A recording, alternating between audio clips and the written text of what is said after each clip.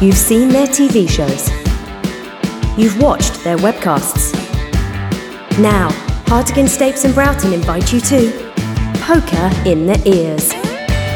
Hello, my babies, and welcome to Poker in the Ears, where we are all coming down off the high. That was Monte Carlo. Just kidding, we were all sober.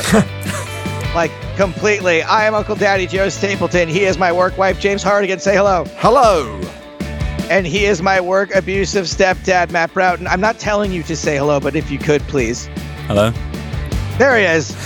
I am in Los Angeles. They are in London. It is just after 7 a.m. here, and my breath is so bad that it is grossing myself out. Thanks for Coming the up. overshare.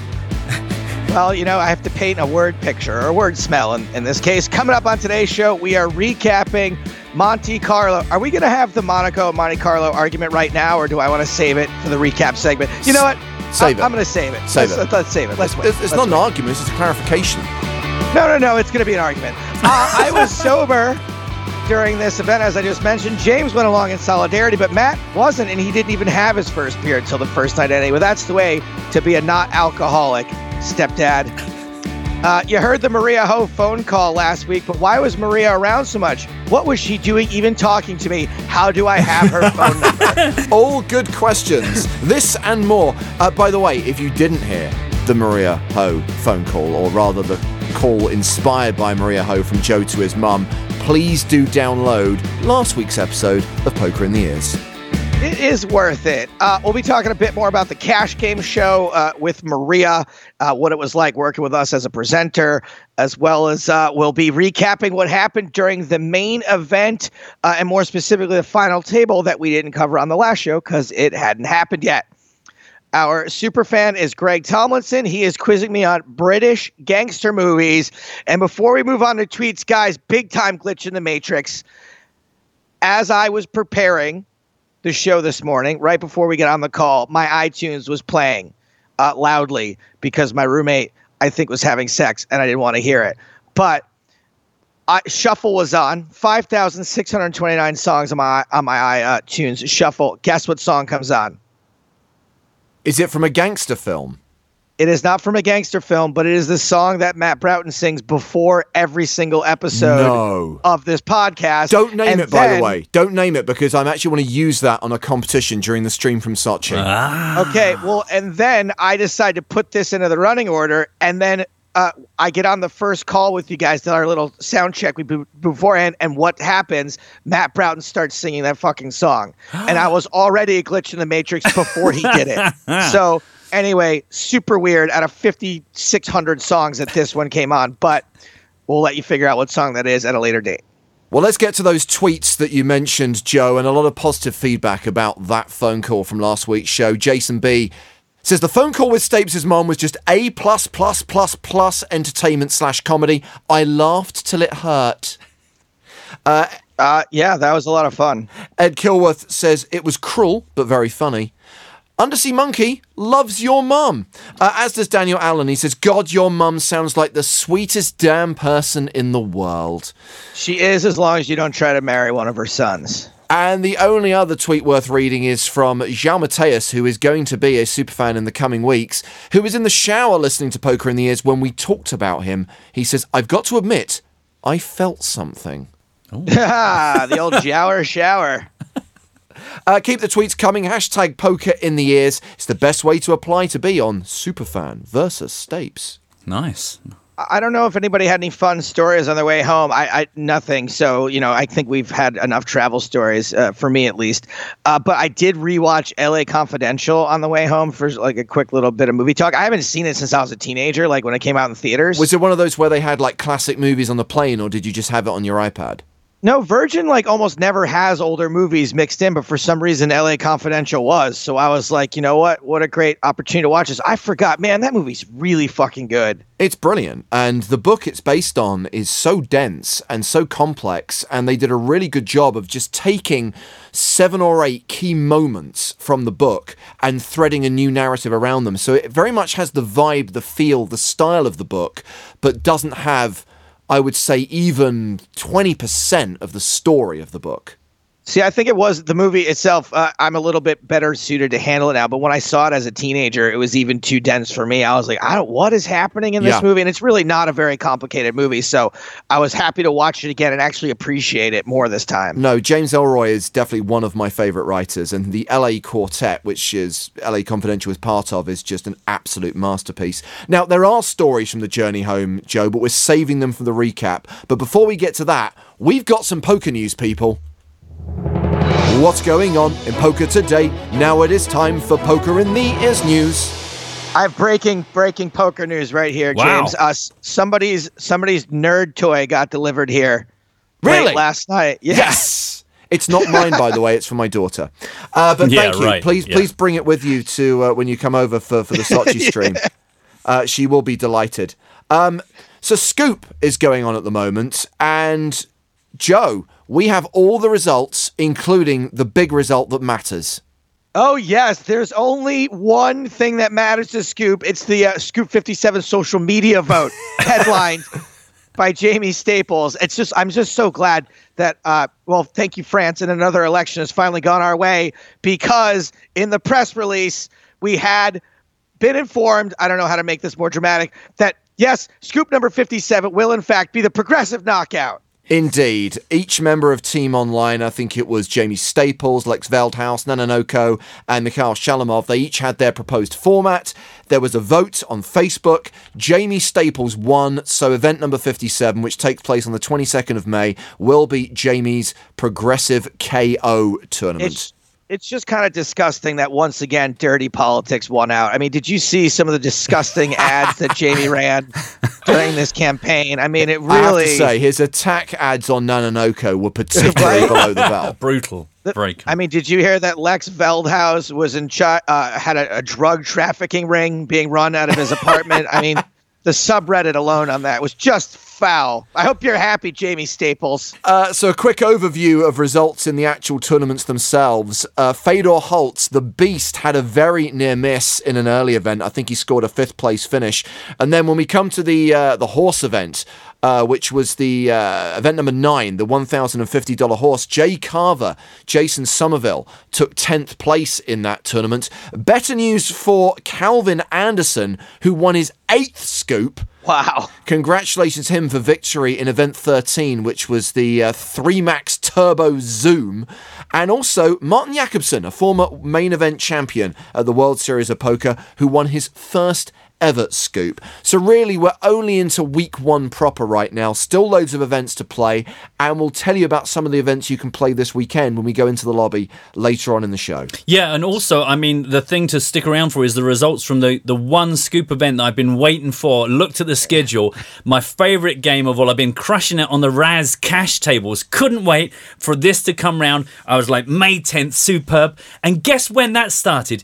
Yeah, 25 fucking minutes ago. Oh, no. So the only 2-day event, because the other one I wanted to play was Badoogie, but that's on a Friday. And though, I mean, it's a bit like optimistic to think you get to the second day, I wouldn't be able to play on the Saturday. So this really was my only of my weird little mixed games that I like to play.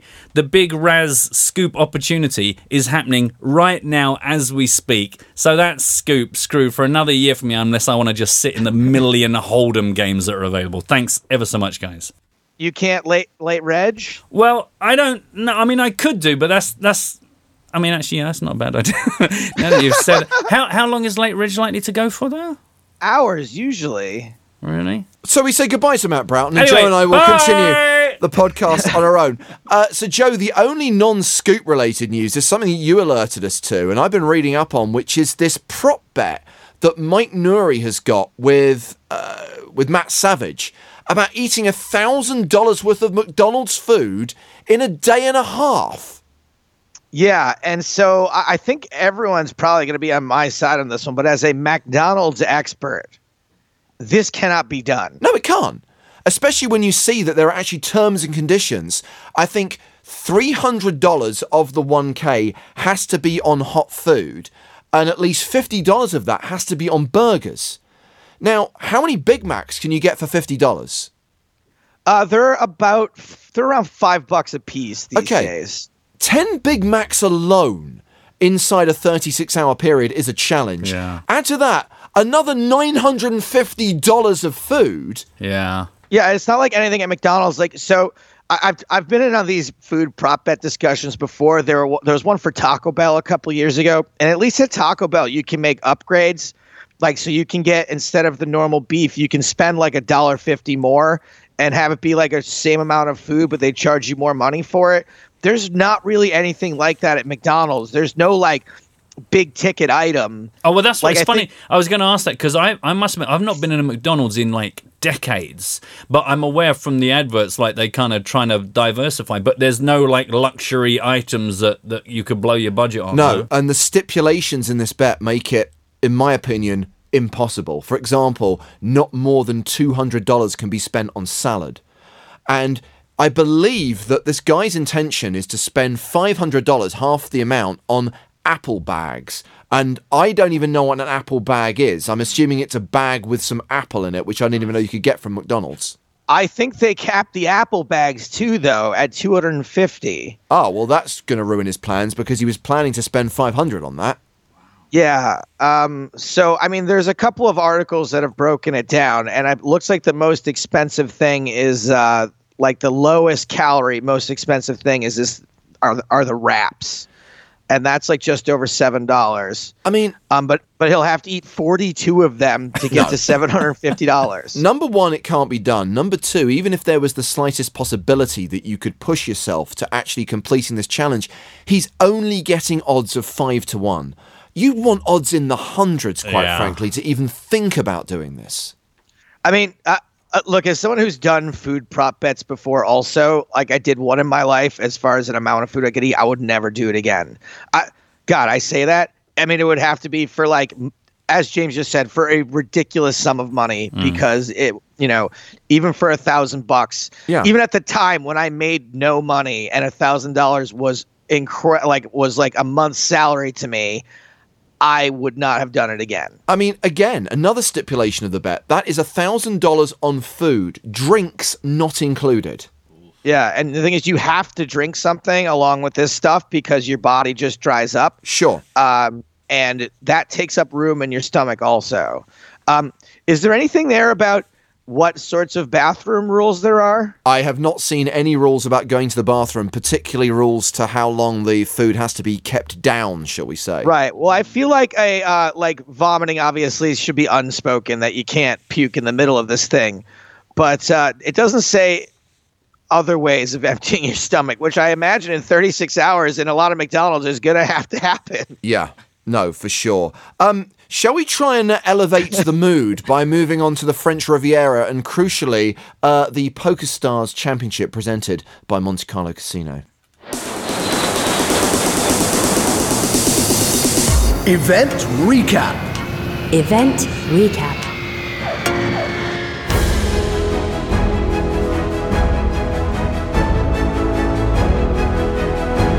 So let's get out of the way then, Joe. Let's get out of the way. What's your issue with the name of the event, or rather the name of this recap? There's no issue with any of this, but like I get this email from James this morning, like I went through the running order and changed everywhere you had written Monaco to Monte Carlo. There's a reason though, right? Because I know why you were going with Monaco, because contractually before, the event had Monte Carlo in the name, so all references to the location were Monaco. That rules out the window now. So it'd be a bit like talking about Barcelona, but insisting on calling it Catalonia.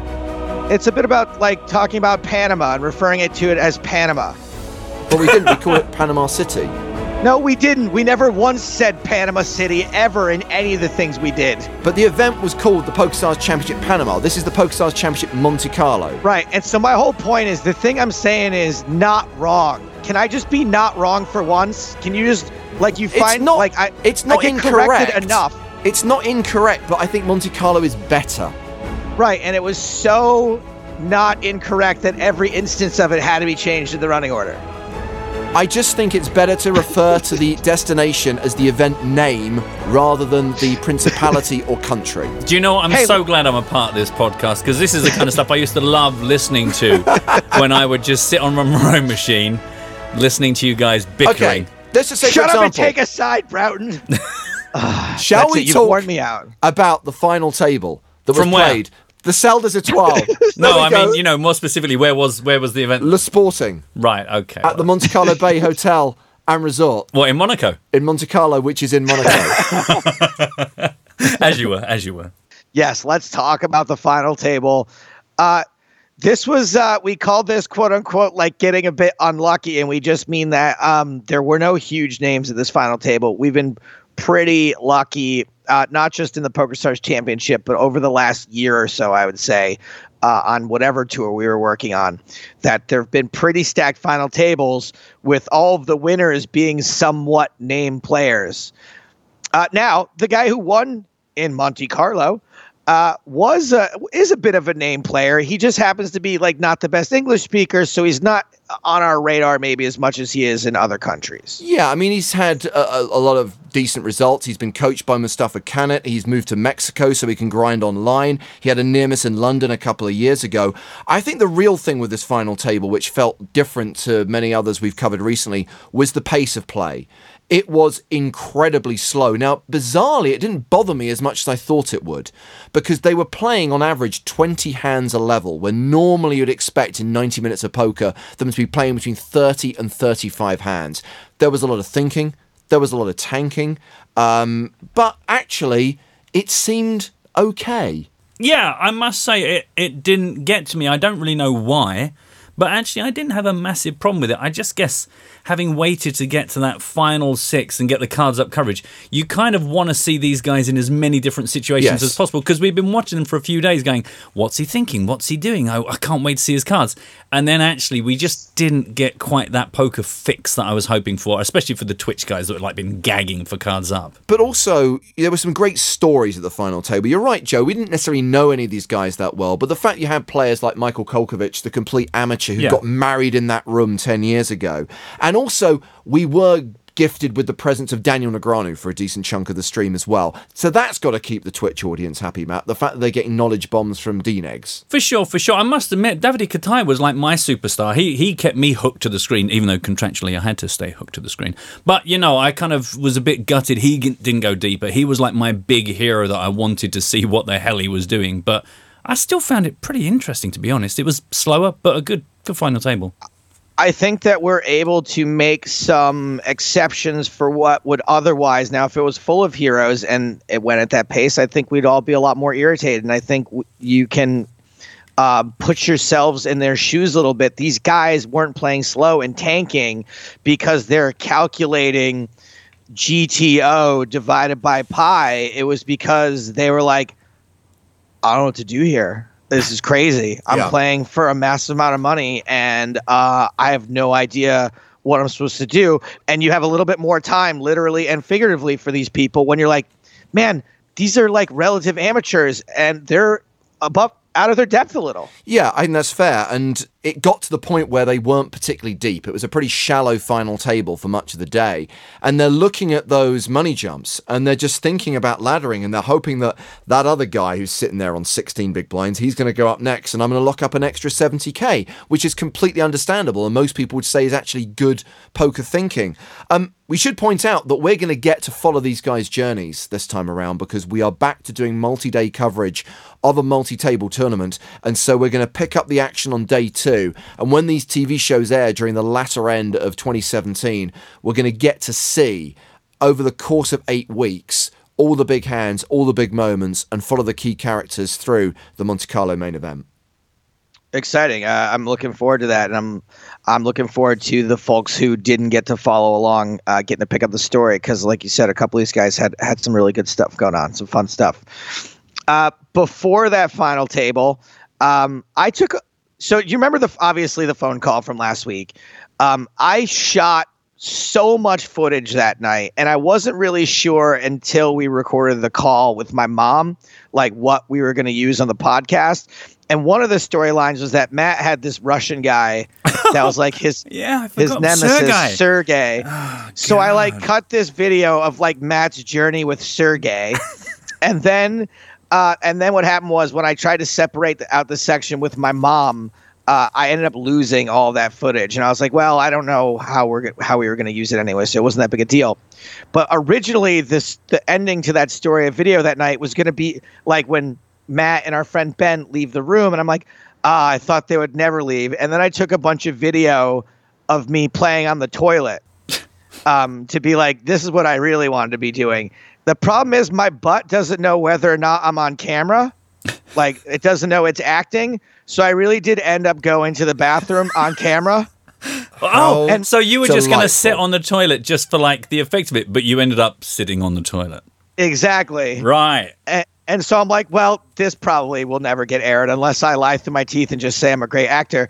But then what happens is, like, I start getting all these messages from Matt about how he left his glasses in my room.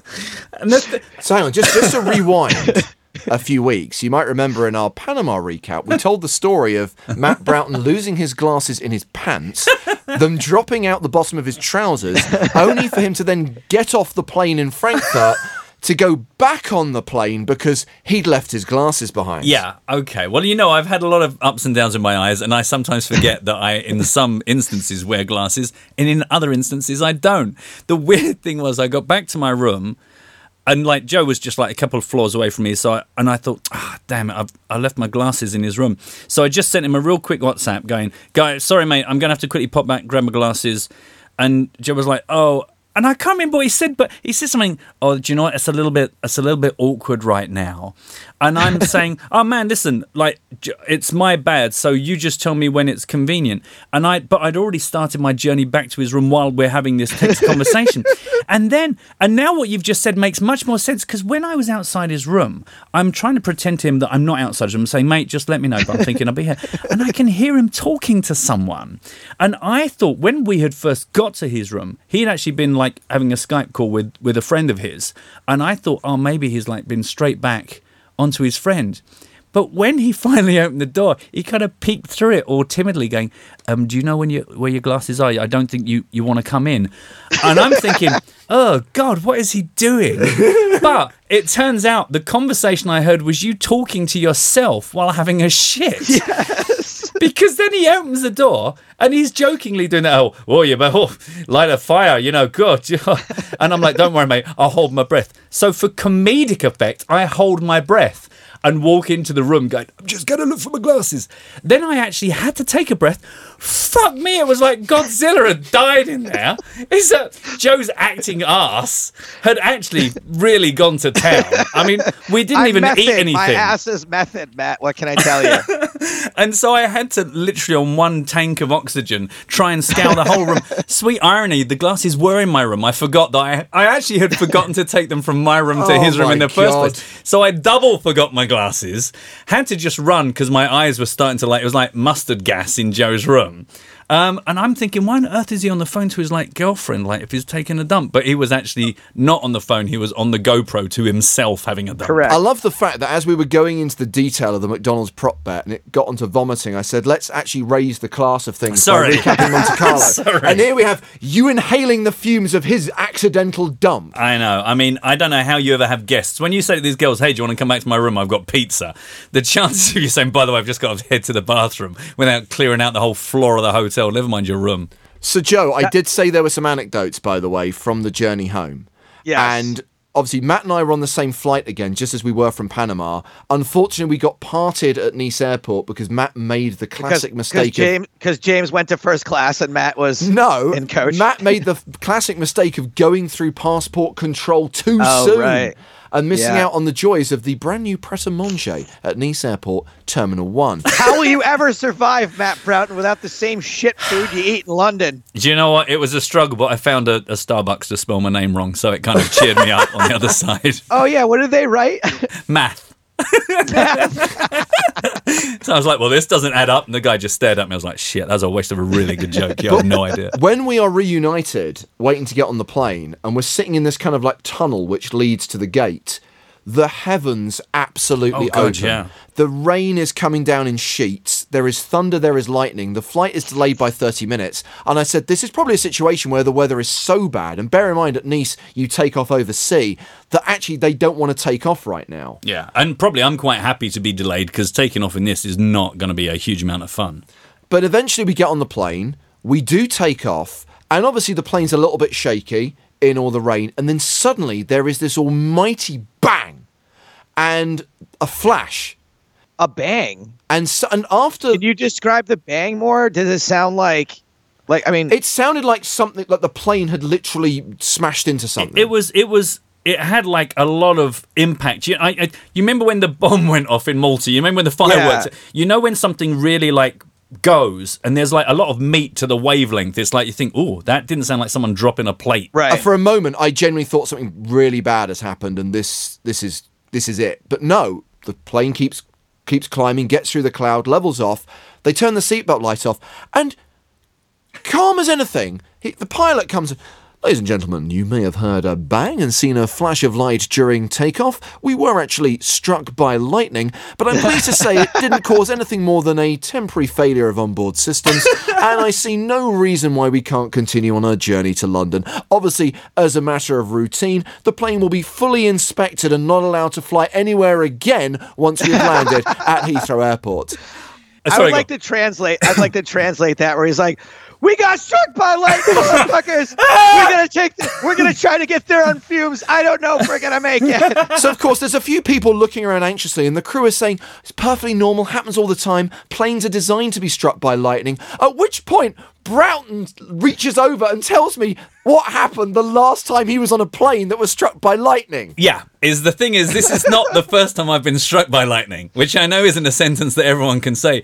But wow. I used to have an office in Lyon, and I used to fly to Lyon twice a week, and it was kind of like this tedious journey I did.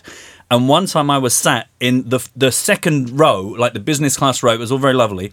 And we were flying, and I just had my meal, and there was no one sitting next to me, and I put my little tray of food on the seat next to me, and the plane started going like boom, boom, boom, boom, boom, boom, boom, boom, boom, boom, boom, boom, boom, and the plane like was vibrating in a really weird play. This will show you how long ago it was. I was playing my Game Boy Advance. Look it up, kids. Google it. And all I remember is that the plane was vibrating so much I couldn't actually see the screen because it was shaking so much. Wow. And then I looked, and the stewards who were right in front of me, because I was at the front of the plane, like sat down and kind of, you know, you get a tiny belt that you put across your waist, and these guys get like a 6-part thing that comes over their shoulder, around their chest, through their legs. And they got their thumbs hovering over the eject buttons. Exactly. And I'm thinking, we're in trouble here.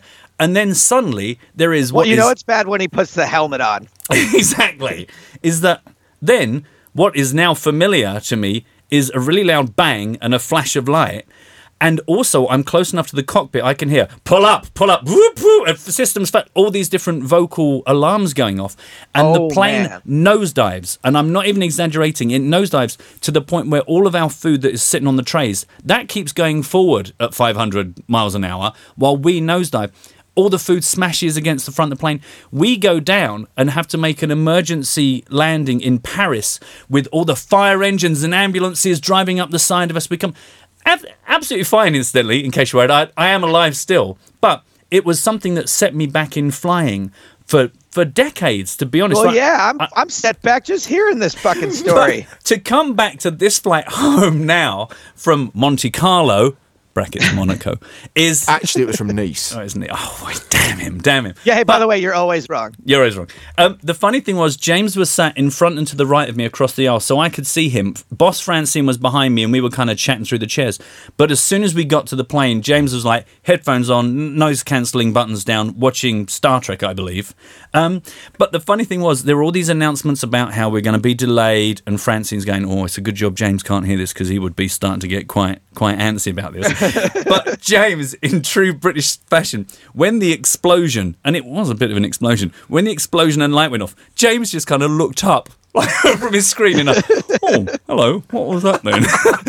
But when nothing came of it, I just, a bit later on, I headed off to the toilets at the back of the plane, and it was while I was standing in the toilets that the announcement came on that James has already described as, you might have noticed a slight explosion and flash of lights. That was just when we got hit. So I'm like, oh my God, not again, thinking if we nosedive. And it turns out instantly, I should clarify, the nosedive, it wasn't because of being struck by lightning. It was because they said we got stuck in this really weird turbulence that was going to tear the plane apart. And the only thing the captain could think to do was to nosedive because it would get us out of this weird vibrational vortex we were stuck in. So anyway, 2 times now for me being struck by lightning. Keep them coming. Yeah, still well, alive. say things come in threes. Bizarrely, at that point, I wasn't watching Star Trek. I was watching that Netflix movie, The Discovery, and all I was thinking was, well, thank God that Robert Redford has discovered there is an afterlife, because I'm not sure how this flight's going to end. Fortunately, we did survive, but we did have an insurance policy on this trip, because if something had happened to one of us, we had an extra member of the team. We increased the size of Team PokerStars TV while we were in Monte Carlo. On that note, let's introduce our guest for this week's podcast and welcome back to Poker in the Ears, Maria Ho. Hello, Maria. Hi. Why is there no roaring applause? Like, don't you guys have those sound things? It's hard for Matt to press buttons. There we go. Sorry, I just thought once you're part of the team, then all those privileges are completely rescinded and you're just made to feel like you're kind of a problem rather than a welcome guest. I actually think Maria does deserve a round of applause because, Maria, you, of course, were a very important element of last week's show as well. Even though you'd already left Monte Carlo, you, of course, inspired Joe's phone call home to his mother, which occupied 5 minutes of last week's show and received universal acclaim from listeners. I mean, that was amazing how that all came about. But can I just clear things up with Joe's mom? I really want to meet her someday, and I don't want her to hate me and think that I'm small-minded. I think that there is little chance she will piece the two things together, first of all. And second of all, she told you she doesn't mind. It's okay. She's the sweetest, Joe. I don't know how she gave birth to someone like you. Let's not forget, Maria, she did say she was going to jump you, or that maybe one of Joe's friends would jump you. Good luck. I know. I'm definitely scared to show up at the next event without a couple of bodyguards. It's so funny because my mom did grow up like in the literal projects when she moved to America. So she still has like that tiny little bit of street left in her, like 1% street. And it comes out in defense of her son. She's adorable. You just see her head explode. I kind of want to put Maria on blast for something right before you went on the air. I have a crush on someone in poker, and I think Maria's mad about it. I'm not mad about it. I just didn't know, and I feel like we keep each other apprised of these things. That's all. I'm not mad. Oh, it's not a real crush. I don't know. It's very Don't difficult worry. to keep track, to be honest. Who's the latest? Who is? I was going to say who's May's girl, or it should be who's May the 10th's girl. Well, I always do this thing where I like whenever there's like a computer open in the background, I'll have like a bunch of photos of Kate Hall up. Right. And like it's not like a legit crush on Kate Hall, but she's like incredibly attractive and really smart and seems like she's fun at least some of the time. So I'm like, this is like a crush I could sort of get behind. Maria was actually helping me in Monte Carlo. Maria, you were being like my sponsor, my Tinder sponsor. I was. That's what I'm saying. I was just trying to keep you out of trouble. And that's why I didn't know you had any new crushes, because I just thought that we had talked about that you were going to just take a little bit of a break from pursuing women in general. And just to be clear, when we said that we added Maria to the team and brought her in, this was your specific role on the production, was to basically mentor Stapes and keep him out of trouble. Yeah, Only Joe could need a sponsor for Tinder. He really did, though. I actually texted him several nights in a row and be like, are you staying off that app? But So I was for the most part, but I had to confess something to you. On the last night, which, as you know, I hadn't been drinking. On the last night, I had a couple of beers. And right as I was getting into bed, this woman that I've been talking to from before, who's a divorcee, was like, hey, I actually live right in the giant condos next to the hotel where you're staying. Do you want to come up and have a tea? And I was like, Tea. yeah. And she said, this is not like a Tinder tea, but like a real tea. And I was like, you know what? I'm fine with that. There's nothing that says I can't just go spend time with another human being and have a tea in their apartment. And are you sure a tea isn't where you lay naked, like at right angles to each other? Well, I mean, I might have thought that if she hadn't specifically said it didn't mean that. And right, so okay. even though I know that too could have been subterfuge, I was like, no, if I take this for what it is, I'm not a horrible person. I just want to go have tea. So, and also I really, really wanted to see what one of those condos looked like. And so, long story short, did have some tea. It was very nice. No funny business happened. I think I might have like touched her knee one time when I was like trying to make her laugh or something. But this apartment was fucking enormous, and I'm so glad I went up there. I did like a video of the inside of the living room, and it took me 20 seconds to just turn the whole thing.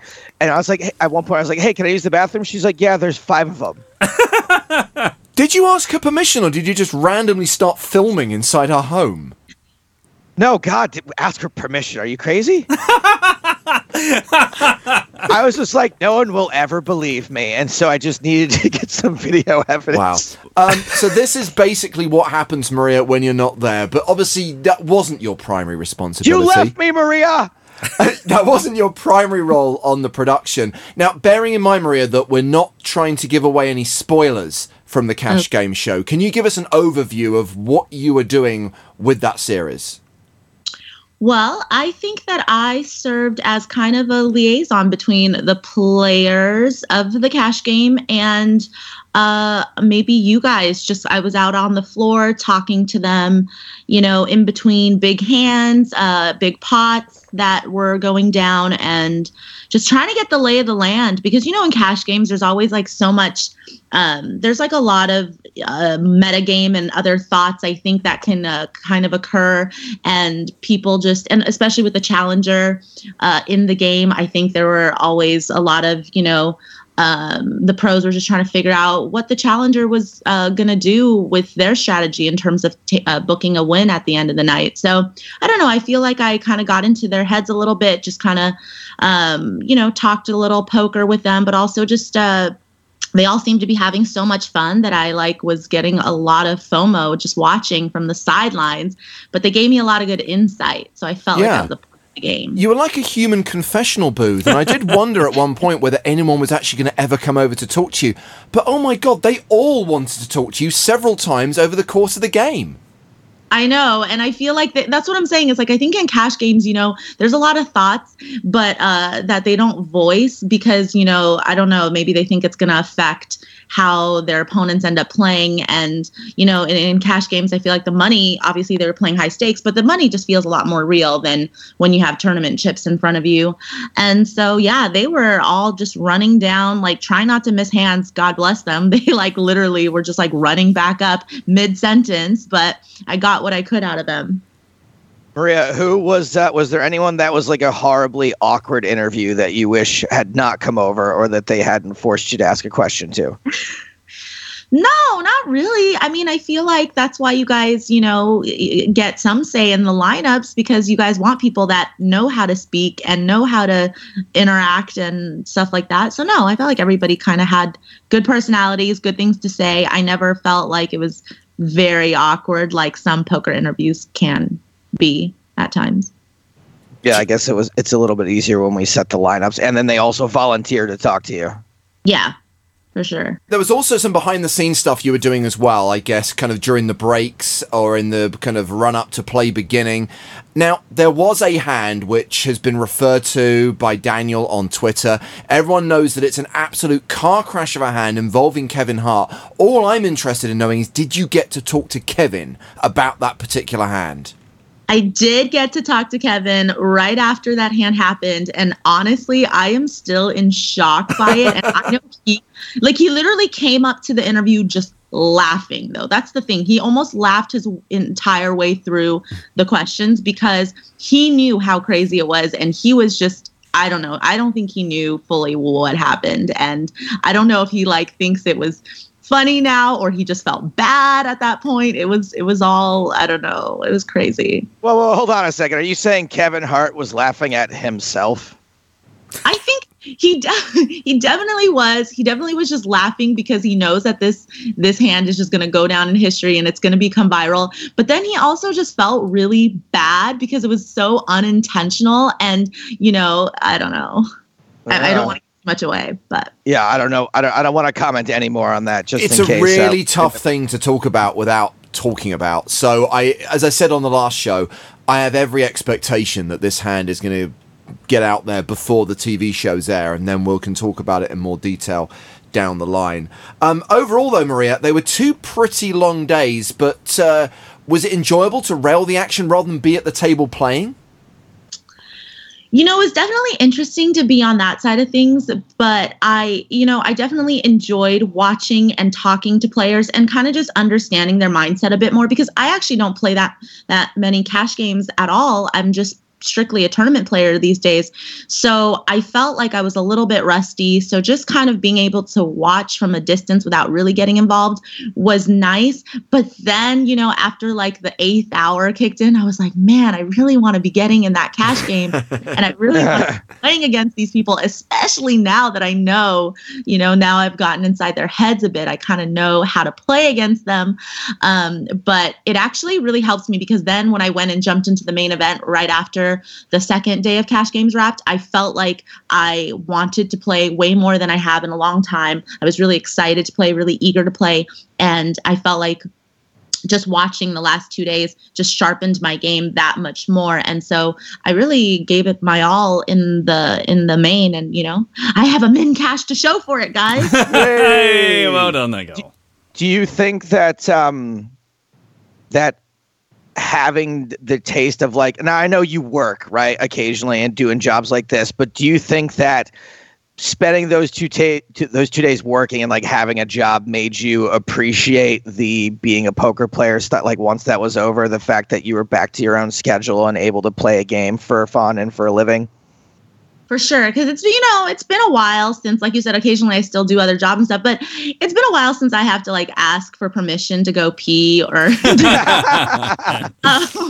So, you know, and then I honestly, it was crazy. Every time I went to the restroom, no joke, a big hand would go down, and like I would just be hearing things in my ear of like people frantically looking for me, and I'm like, oh my God, I can't even go to the bathroom and pee. So yeah, you guys know that Maria. You know, she so quickly became a part of the quote unquote team that she even sent me on a food run for her. Immediately understood how the hierarchy works in our little setup. Joe, I need water. Joe, get me a sandwich. She's like, I know I've been here for 1 day, but who do I outrank? Oh, Stapes. That was a delicious quiche, by the way. He made it himself. She ordered him to make it. Don't make me a quiche. I had to leave the building for it. That's how. Oh, too good. You mentioned the min cash already. How was the main event for you, Maria? Do you think you were at a disadvantage having late regged and therefore not starting with the deep stack that you would have done had you bought in at the start of a day one? You know, at first I was like, oh, this is kind of a disadvantage. And also, you know, I got in the tournament with an hour left to play. So I didn't have any reads on anybody at my table, but there was one big hand that I got involved in with someone who had a huge stack, and I lost half of my stack to him. And I was like, man, if I were just here earlier, I could have seen what he was doing. I would have known if I should call, if I should fold. And now I have, you know, half the starting stack. I should have just bought in at the beginning of day 2. So then I was really regretting all of this until I only had to play for like 8 hours and I got in the money. So I was like, oh, this is great. I was like, I only had to play 8 hours and I made some money already. This is awesome. But no, normally I don't really like to lay a reg. And so it just threw me off my game a little bit. But should we quiz Maria Ho on how well she knows her hoes, guys? Oh, for sure. This might be my second favourite of your dumb games after the foreign movie translation game. Now, Maria, you have played this game before. Do you remember all you have to do is answer every question in the form of a hoe, right? yes. Okay, and we've added a new factor this time around. If you need a lifeline, you can either beg a Broughton or you can Hector a Hardigan. Okay, wait, I get one of each? That's right, you get one of each. But the thing is, they actually have not been given the questions ahead of time, so they might not know the answer either. All right, let's go. All right, here we go. Question number 1. Title to Lumineer's song with the lyric, I belong with you, you belong with me, and my sweet Art. Hey ho. Oh, I don't know if we. Oh God, it's ho hey. What? Oh, that's a half point. That's definitely a half point, surely. Oh, half point. Yeah, agree. Half point. Here we go. Popular brand of American snack foods responsible for the production of such cakes as the Snowball and the Twinkie. Hostess, and she got it with proper pronunciation. Thank God you're not using the lifelines at the moment because we'd be bloody useless. This, question number 3, is a mechanical excavator that draws itself toward a bucket attached to a hinged boom. A mechanical excavator. Okay, I'm going to call in Hardigan for help on this one. You must Hector a Hardigan if you want his help. He said shit, so maybe you might want to beg a Broughton. No, I can switch my lifelines in the middle. All right, go. But I have. Okay. Looks like no one's gonna be able to help you. Why don't you save your lifelines? The answer we were looking for there was backhoe. We were looking for backhoe. Never heard of it. Never heard of it, but okay. Question number 4, Maria, you can check out anytime you want, but you can never leave. Oh, Hotel California. Hotel California is correct. Question number 5. Now, this may be one you might want to use one of your English lifelines on. A novel by Sir Walter Scott set in the 12th century England in 3 parts and features the character Robin Hood. Okay. Hardigan? You must Hector a Hardigan. No! Do not give her the answer till she hectors you. What's hectoring, Joe? I'm not entirely sure what hectoring is. To bother somebody or to irritate them. Good. Just needed to check exactly what Maria's required to do here. The only person I know how to bother or irritate is your mom, Joe. So. Correct. Fine, we'll give it to her. Question number 6. Uneven cable drama starring Claire Danes and Mandy Patinkin. Homeland. Homeland is correct. 2 more questions to go. This person was an epic poet. He authored the Iliad and the Odyssey. Oh my God. I know this. I'm here. Please, Matt Broughton, Homer. please help me. Homer. Homer is correct. Did you get that on your own or because Broughton whispered something to you? I didn't whisper anything other than I was here. I thought I had to go full name, so I was struggling. Homer Johnson. I don't believe is his surname. Did you say Winslow Homer? Me? No. I didn't say any person. Joe's hearing things. What's happening? Just checking. All right, here we go. Last question. Calm down, everyone. American soccer goalkeeper and 2-time Olympic gold medalist who once told a cop, if the handcuffs were off, I'd kick your ass. We're looking for her name. Oh, I know. Hope Solo. Hope Solo is correct. By my calculations, Maria Yes. scored 6.5 points. Wow. 6.5 out of 8, I think. So impressive. not bad. I know my hose. Once again, Maria has proven that she does, in fact, know her hose. Poker in the ears. Oh, thanks to Maria Ho. She's a good sport, Joey. Yeah, she's the best. Almost as good a sport as my mom. Well, let's return to the subject of Scoop as we go into the lobby now on Poker in the Ears. Now, I figure that even though this show is going to come out on a Thursday, going to give people a chance to listen to it, I figured we'd highlight some scoops on Sunday. It is online poker day. It's the day when you can expect everyone to be grinding. And Joe, for your benefit, I'm going to ask you to... You're going to explain them properly. Well, I'm going to ask you to people don't actually have to, drive listen. to Canada. Listen to the words that come out of my mouth. Obviously, there are the normal Sunday tournaments, which are then reversioned for the purposes of Scoop. So there's a couple I'm going to highlight. There is Scoop 29, which is a 2-day event, Joe.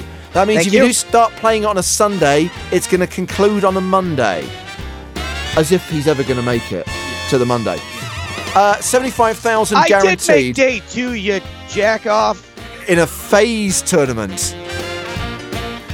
I still don't know what that means. Okay, Scoop 29 Low is $11 to play with 75,000 guaranteed. Joe, you could also utilise your $109 Scoop ticket that you won in that spin and go to play the medium, which has a 200k guarantee. Now, the Sunday Million doesn't run this Sunday. It's basically a special edition of the Sunday Million, translated as Scoop 31. So it's a $215 buy-in, but remember, with Scoop, because you have the medium, the low and the high, there is the opportunity to play the Sunday Million format for just $27. Granted, the guarantee is 200k rather than $1 million, but I still think it's really good that you can play a multi-table tournament that has the same structure as the Sunday Million for just $27. But Joe, it's a 2-day event. That means it's going to conclude on the Monday.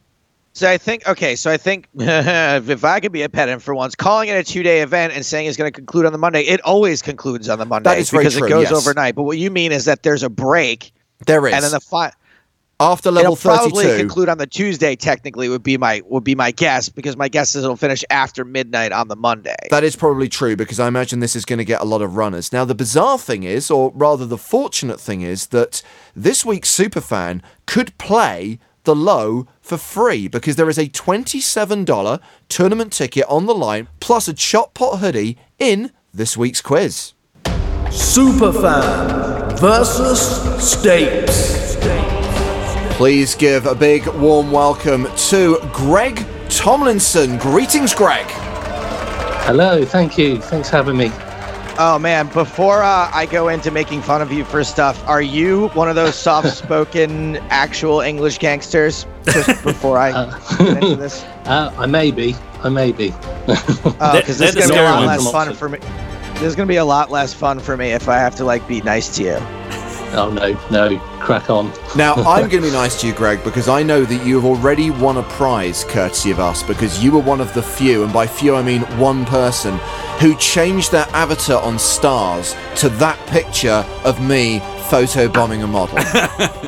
That's correct. I still have it. Still there. You're my hero, bro. You're my absolute hero. All right, now, Greg, tell us about yourself. In the words of Joe Stapleton, who is your daddy and what does he do?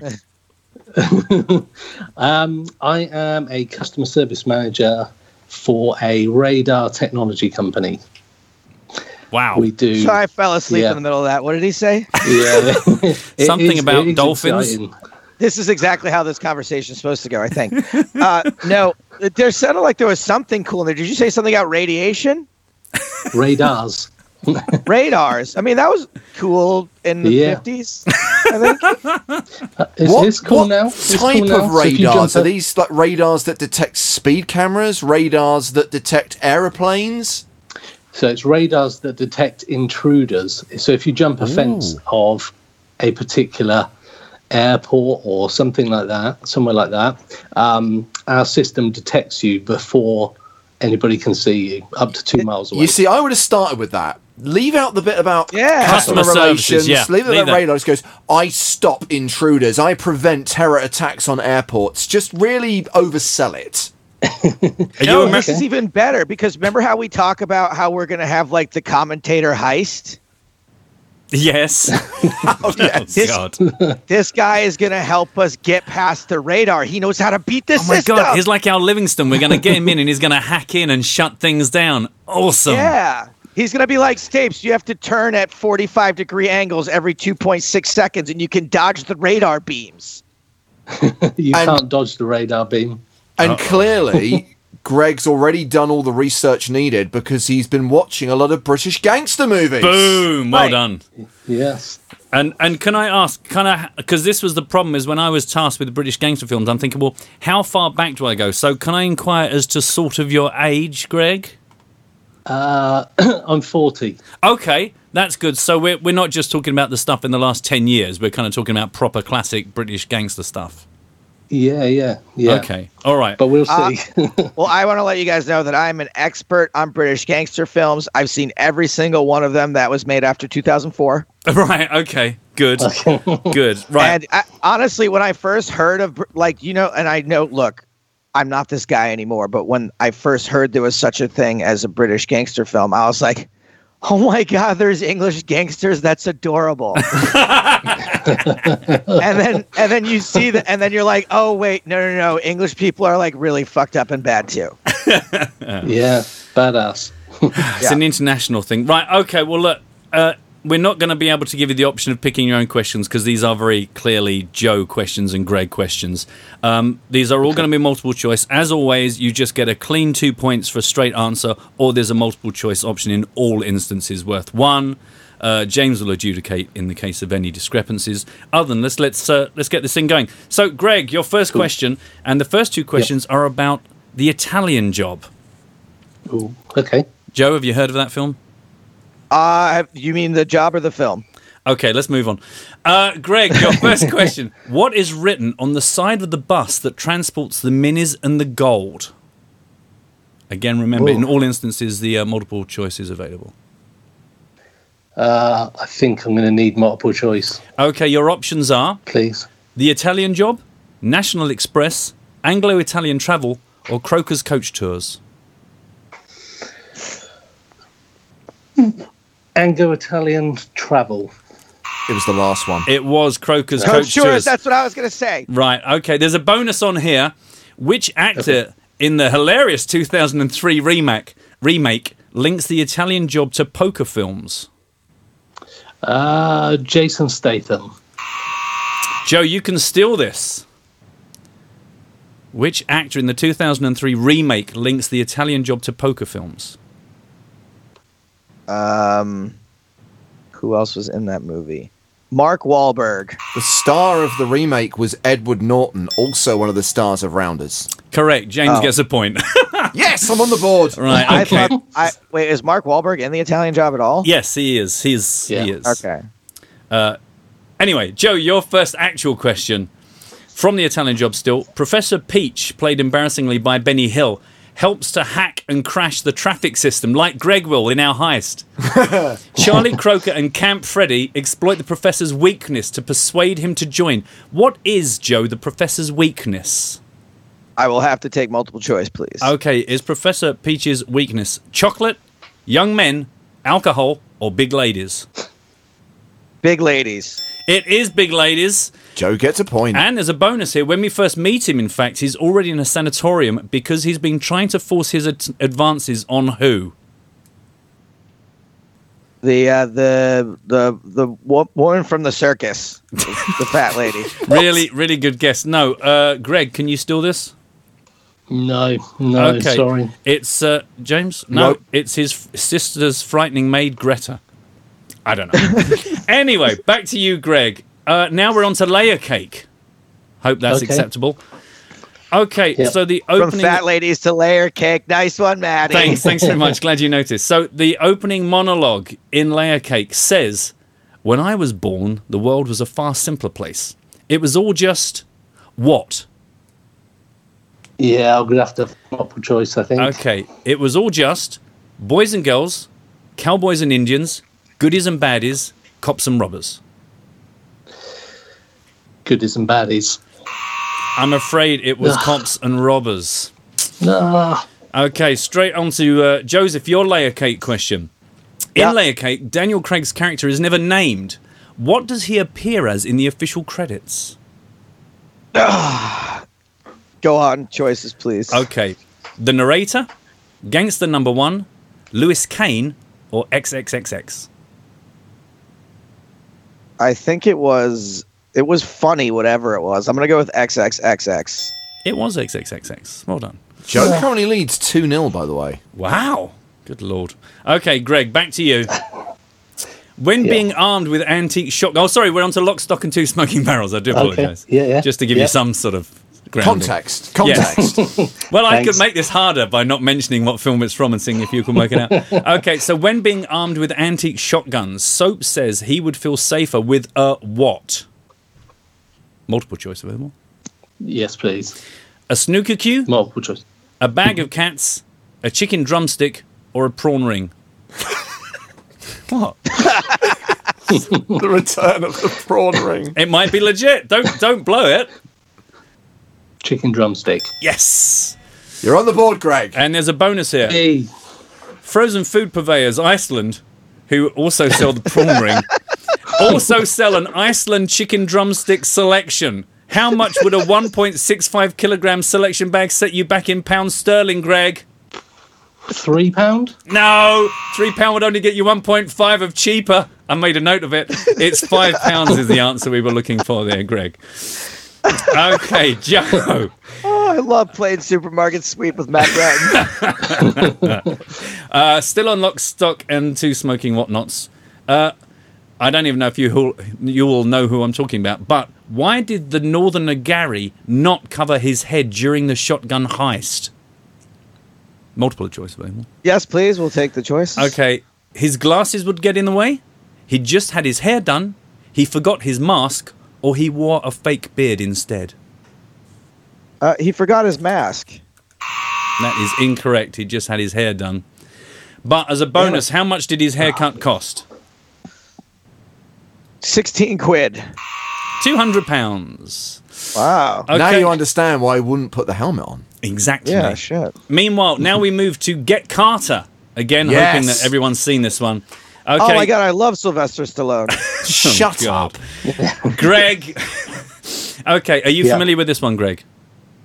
I'm not sure if I've seen this one, you know. What? How can you pick British gangster movies as your specialist subject and not have seen Get Carter, arguably the best movie of that genre?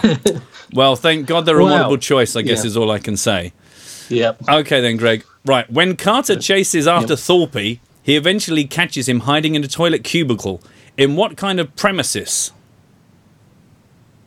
Multiple choice, please. Certainly, sir. A betting shop, a nightclub, a cinema, or a bingo hall? Bingo hall. I'm afraid it is a betting shop. This bonus Wait, point... wait, hold on. Isn't a bingo hall a sort of a betting shop? No. No. Thanks for your question. Okay, I've got a funny... Well, you might get this one, Greg. Just Let me tell you my quick Get Carter anecdote that I know is going to really upset James. Not only did I pay to see the Sylvester Stallone Get Carter remake in the theater, but in between buying my ticket and going into the theater, I played video games in the lobby and I lost my ticket, so I ended up buying a second ticket to see Get Carter. Just think of the Sylvester distorted Stallone. effect on the box office receipts for that movie that Joe Statham had on loan. that'll be why it did so well. There's a bonus here. You might do all right, Greg. All I would say is keep Joe in mind, all right? And that's a little hint for you. Okay. So Carter never goes to a cinema in the film, but he is watching a film with the Fletcher brothers at the start of the film. What kind of film are they watching?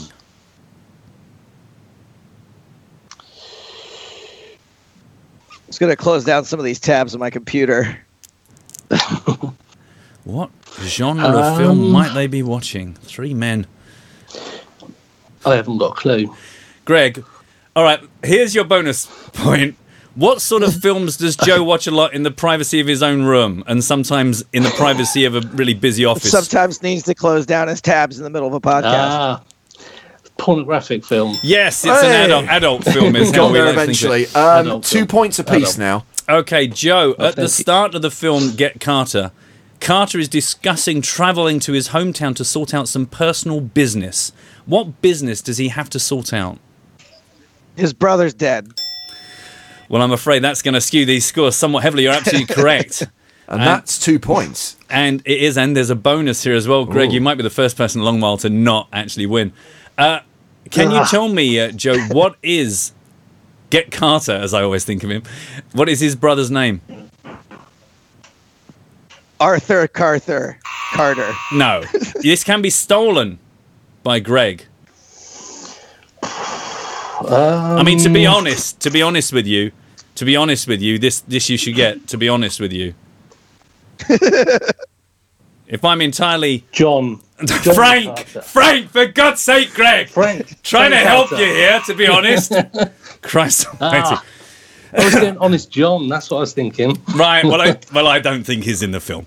Anyway, this What's is... the to be honest with you reference? I don't get it. Well, to be frank with you, to be honest, to be frank with you. It's, Oh, I so see, I Frank. see, got it. How are we doing on the scores? I didn't get that either, Greg. No. Going into the final round, Joe has 4 points. Superfan Greg only has 2. Okay, well, that's all right. That's fine. Okay, I feel good about this one because the next one is the film Snatch. Have you seen that one, Greg? Hey. I have seen Snatch. Correct, you have. That's 1 point. Greg's an expert on Snatch. Okay, so according to the film, what do the Jippos always throw in with any deal they do? 2 points. 2 points if you don't take the multiple choice. What do the Jippos always throw in with any deal they do?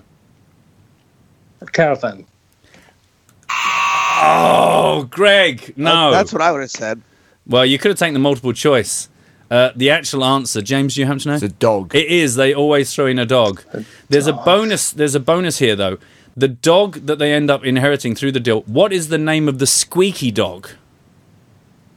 Oh, I know this as well. Well, you don't sound like you do. I'm going to be honest with you, Greg. I don't know. Okay. I don't know. Okay. Do you happen to know, James? No, I don't. Joe? Daryl dog. Daryl. No, it's not Daryl. It was Daisy. At least it did begin with a D. It is, although there is a bonus here, actually, so you've got a chance here, Greg. What 3 things are discovered in the dog's stomach? According to the narration at the end of the film Snatch, which perhaps you'll remember from the television. One of them is the main plot item that everyone wants. That's really quite So you've got valuable. the diamond. There's a diamond! Right, that's There's a a point. diamond, that's a point. What else did they find in the squeaky dog? What else? Squeaky toy. A squeaky toy! Got Wow, the squeaky well done. toy in him. Something else. Just going to shoehorn this last question in here. Just going to kick things straight into... sorry, I caught my foot on the table. What else did they find in the dog's... A foot? It's a shoe! It's a shoe, for God's sake! Unbelievable. Why would they find a foot in the dog? Unbelievable. He could have bitten someone's foot off. It's a tied game. Oh. So here's the thing. Right. If Joe does not score a single point on his final question, it goes to the Please, Joe. tiebreaker.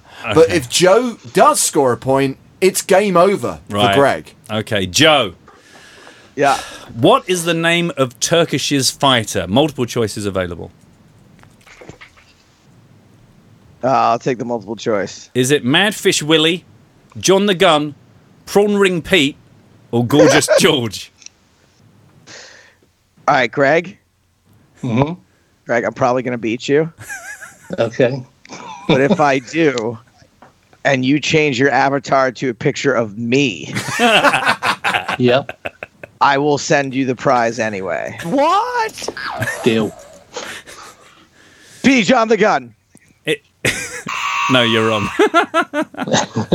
It was Gorgeous George. Is this interminable game going to the tiebreaker round? Well, if you're telling me the scores are tied... They are tied. I've got a bonus question for that, no? No, you don't have a bonus question for that. Okay. Okay, right, okay. Now, I don't know how we do this fairly. Joe, I'm going to get you to write your answer down, and then I want you to be able to send it to us in London so we can validate you. I'll send it over Skype. So what I'm going to ask you... Yeah, send it over Skype. Okay, right. So the question... Don't say anything out loud just yet, Greg. So the question is going to be, according to Bricktop, who you might remember from Snatch, how many pigs does Bricktop say it would take to eat a man in one setting? There's a really good monologue, and he tells us how many pigs it would take. Right, let's just hold tight until I get confirmation from James that we've had the entry from Joe. Joe Stapleton has given me his entry. I have the number written down. Okay, Greg, can you tell me how many pigs does Bricktop say it would take to eat a man in one setting? 6. Okay, can I ask what Joe's is? 6. Oh, you're joking. No. Right, okay. Well, that doesn't help me in any way whatsoever. I can tell you that you're both wrong, so I'm going to have to... This is going on longer than a British gangster movie. Okay, I've got a... Luckily, you won't believe it, I've got a second tiebreaker. It's the first time I've ever done 2 tiebreakers. I just had a funny feeling. Right, okay, same process, gents. Don't answer out loud immediately. According to Bricktop, in that same monologue, how many pieces does he recommend a corpse be chopped into? Ooh. So again, we'll hold tight until Joe comes through with his number. Joe Stapleton is typing. Okay, hold tight, everyone. Joe Stapleton has typed. Okay, you have his answer, yeah? I do, yes. Okay, Greg, how many pieces do you think Bricktop recommends chopping a corpse into? 8. Okay, pretty good. Joe's? Has doubled the number, 16. Right, well, I can tell you that the correct answer is 6, which, thank God, means that Greg's the closer. And if I'm not mistaken, he wins Superfan versus Stapes. Somehow, Greg, you pulled that one out of the bag. Wow. And that means you will ship the $27 satellite ticket and the Everyone Loves a Chop Pot hoodie. Your homework, Greg. Watch Get Carter. The original, not the remake. Now, just to double check, have you seen The Long Good Friday? Yes. Good. We'll rewatch that one as well. Well done, Greg. We got there.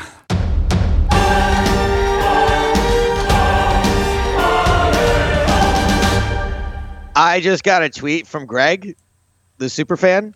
Wow. What the actual fuck just happened, lol. # knowledge failure. I'm going to, as you can tell, I was slightly offended that a man who'd chosen British gangster movies as his specialist subject had not chosen arguably the greatest example of that genre. Yeah, I mean, the thing is, it's not like I work down a coal mine for a living, but I take these quizzes quite seriously because I think I need to make it funny for Joe, who's not going to know the answers and just likes listening to my prawn ring related multiple choice options.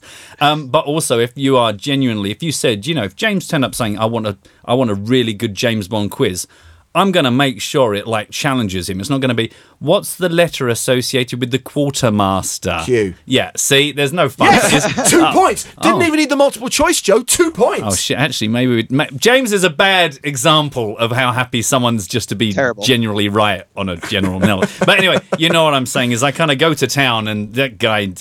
Come on, Greg. Next week's Superfan is answering questions about Trailer Park Boys. So maybe it should be, what is a trailer? Yeah. I have no. That is not going to be a good quiz. I'm going to be really honest right now. That's going to be a Wikipedia Q&A. If you want to make one of the questions, how do you spell Canada? Well, I do have a pretty good answer. No, sadly, Joe, we are out of time. So why don't you tell us what's coming up next week, and then we'll sign off.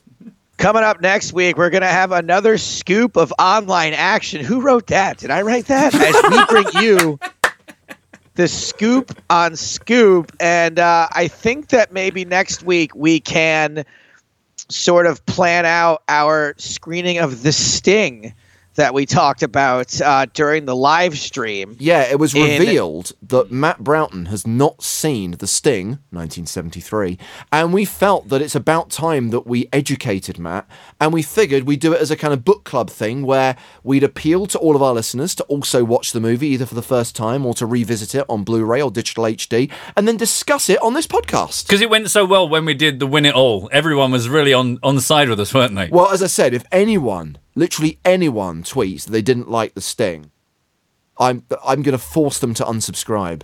I don't even know if you can do way. that. I mean, I have a top 5 favorite movies, and The Sting is in there. I cannot understand how anyone could possibly not like this movie.